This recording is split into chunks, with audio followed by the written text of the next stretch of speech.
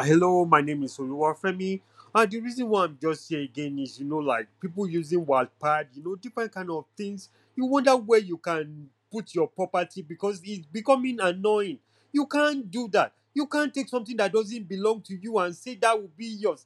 You understand? You understand? It's really becoming so annoying. People don't want to look like you. Find somewhere to go and sit. Nobody want to see your dirty work.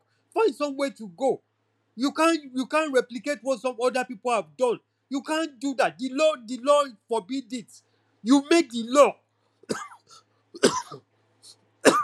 You made the law. The people obey the law. Then why are you trying to still go further into other people's privacy? Why can't you see to yourself?